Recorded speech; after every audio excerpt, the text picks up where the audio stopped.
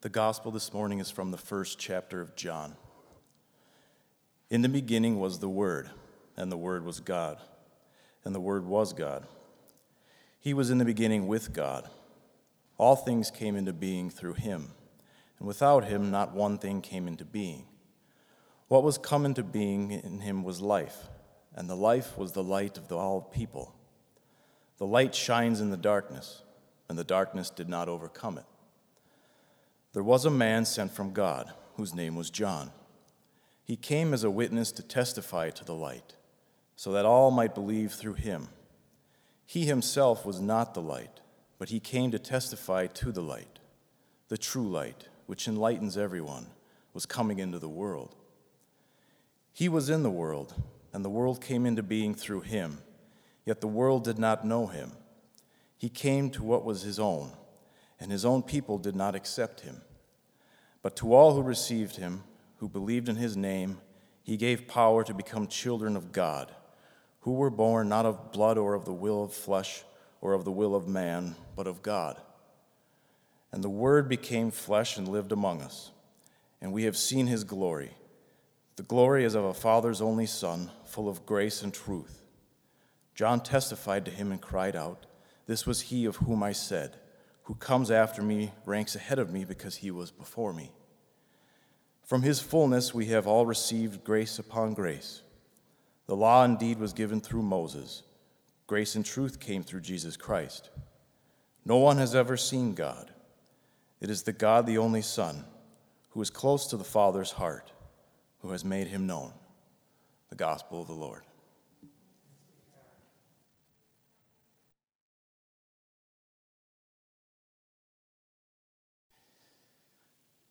Grace to you this morning and peace. As Pastor Beth said, Christmas has come, but it hasn't yet gone. It is a 12-day-long season that we observe each year. We set it aside for telling the story of Jesus' birth.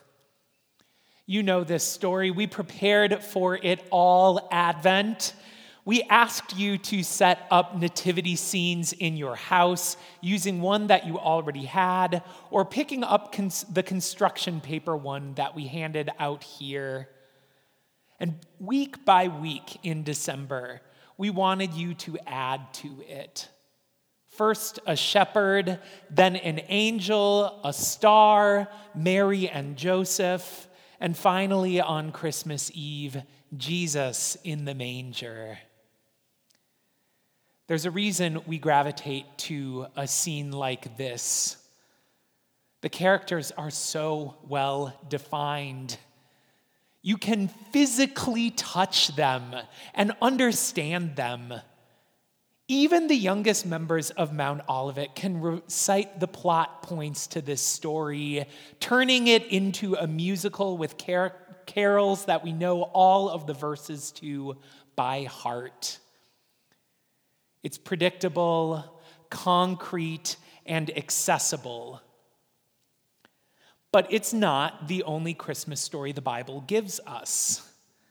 These verses that Kelly just read also tell the story of Jesus coming into the world.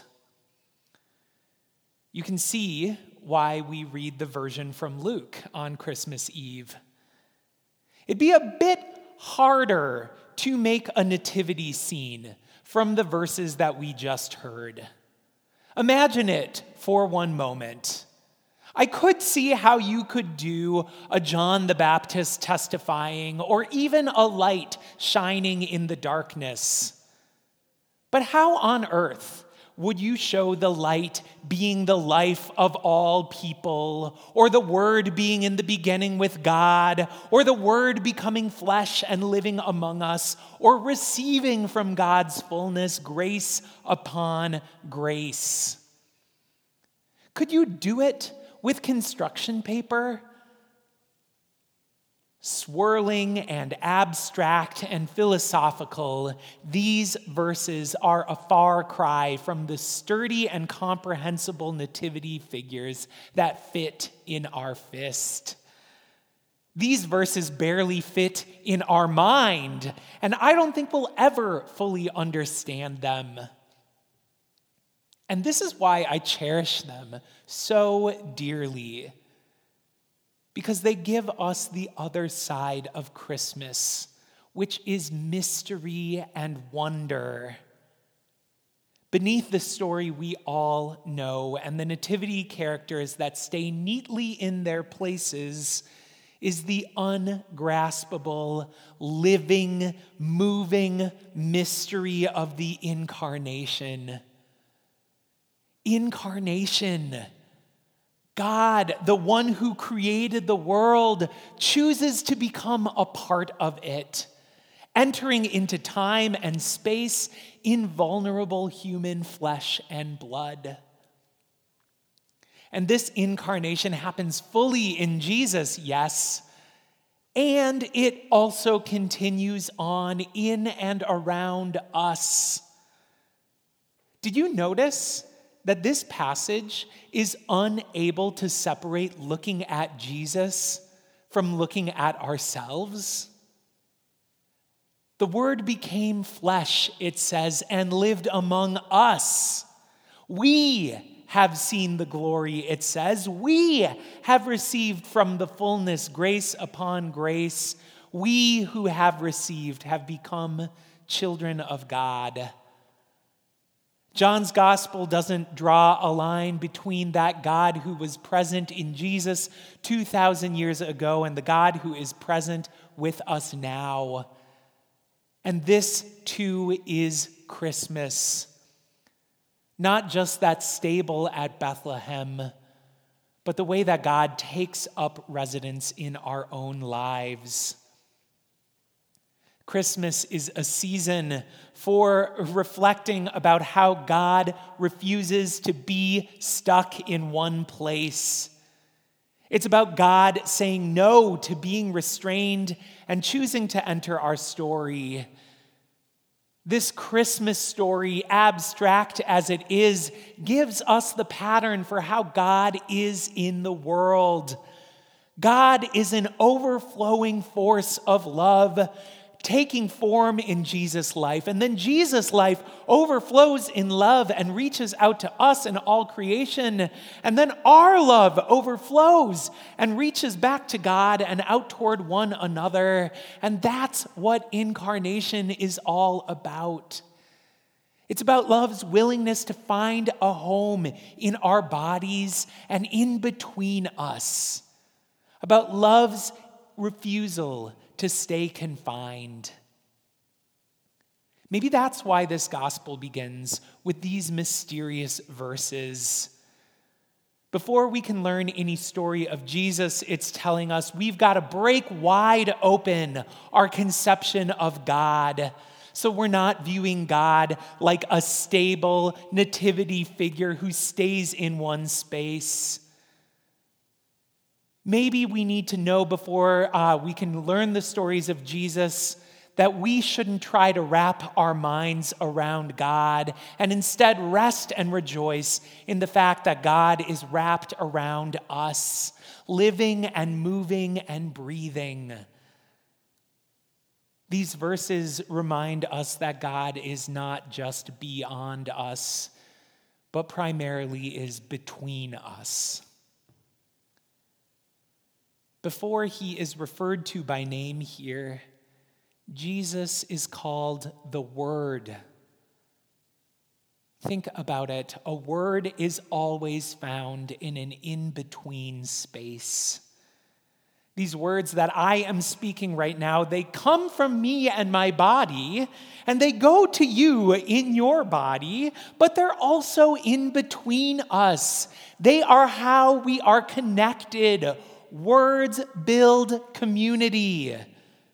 And that is where the eternal Word is to be found. That is where we find the living Christ between us, among us, connecting us. And this, too, is the message of Christmas. That God is not to be found out there, but here. Not after, but now. Not just for me, but for all.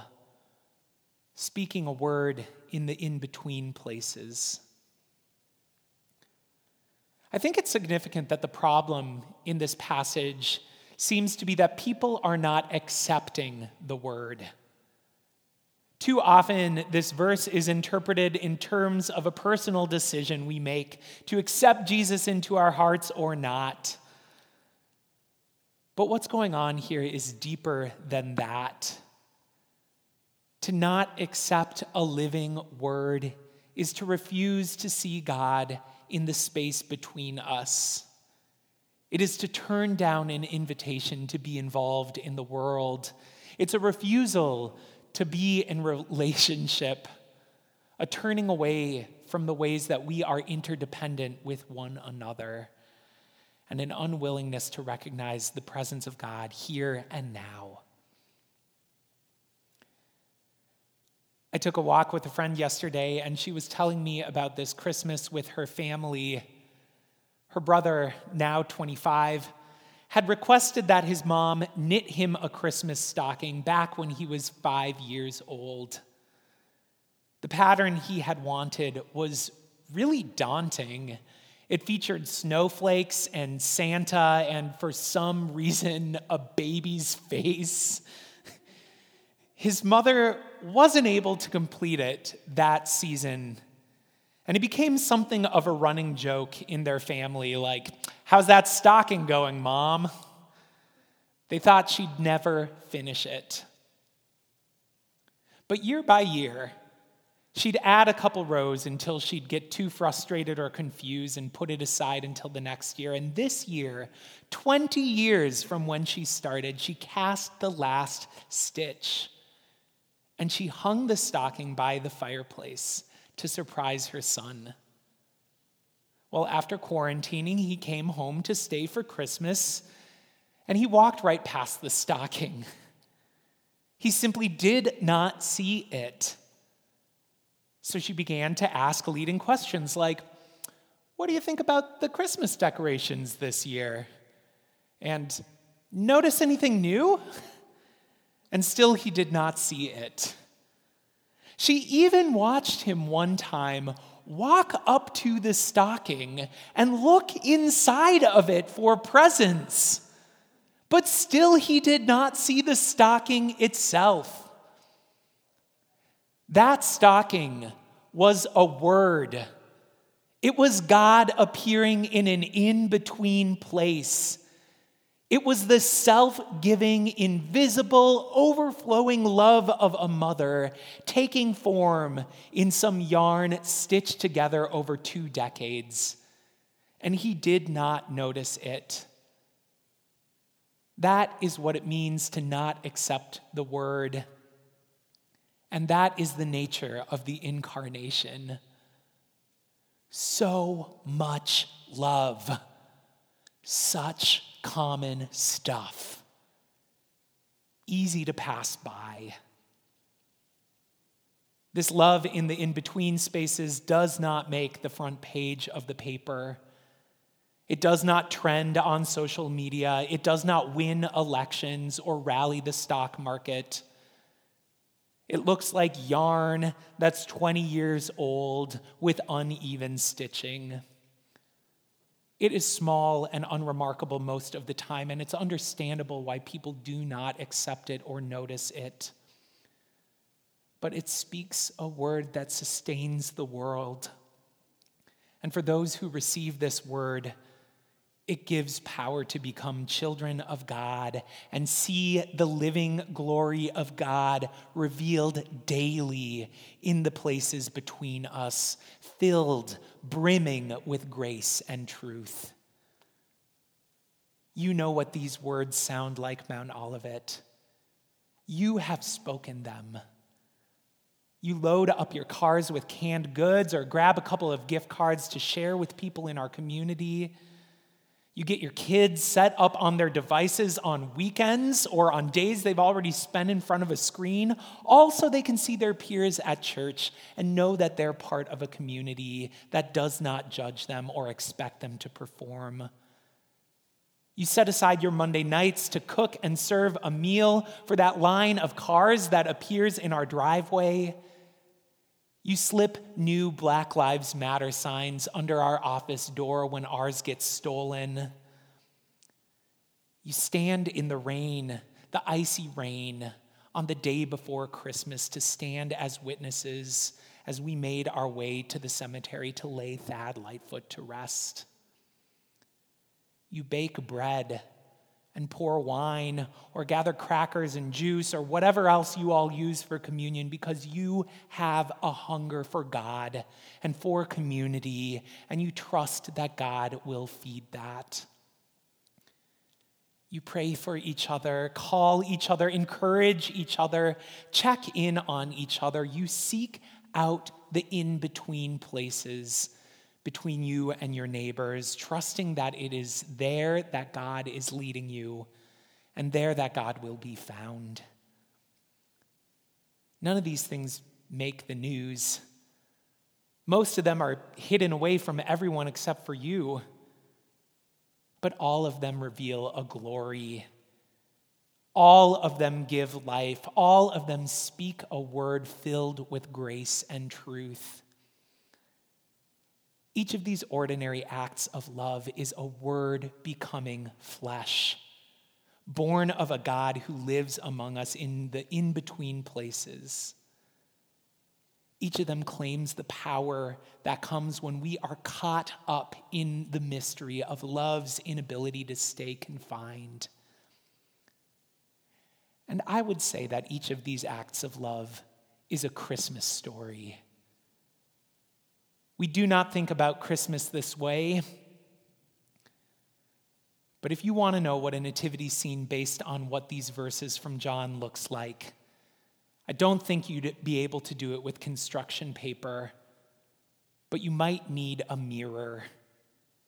For the Word is always becoming flesh, and it's living among you. And from that fullness, you are receiving grace upon grace. Amen.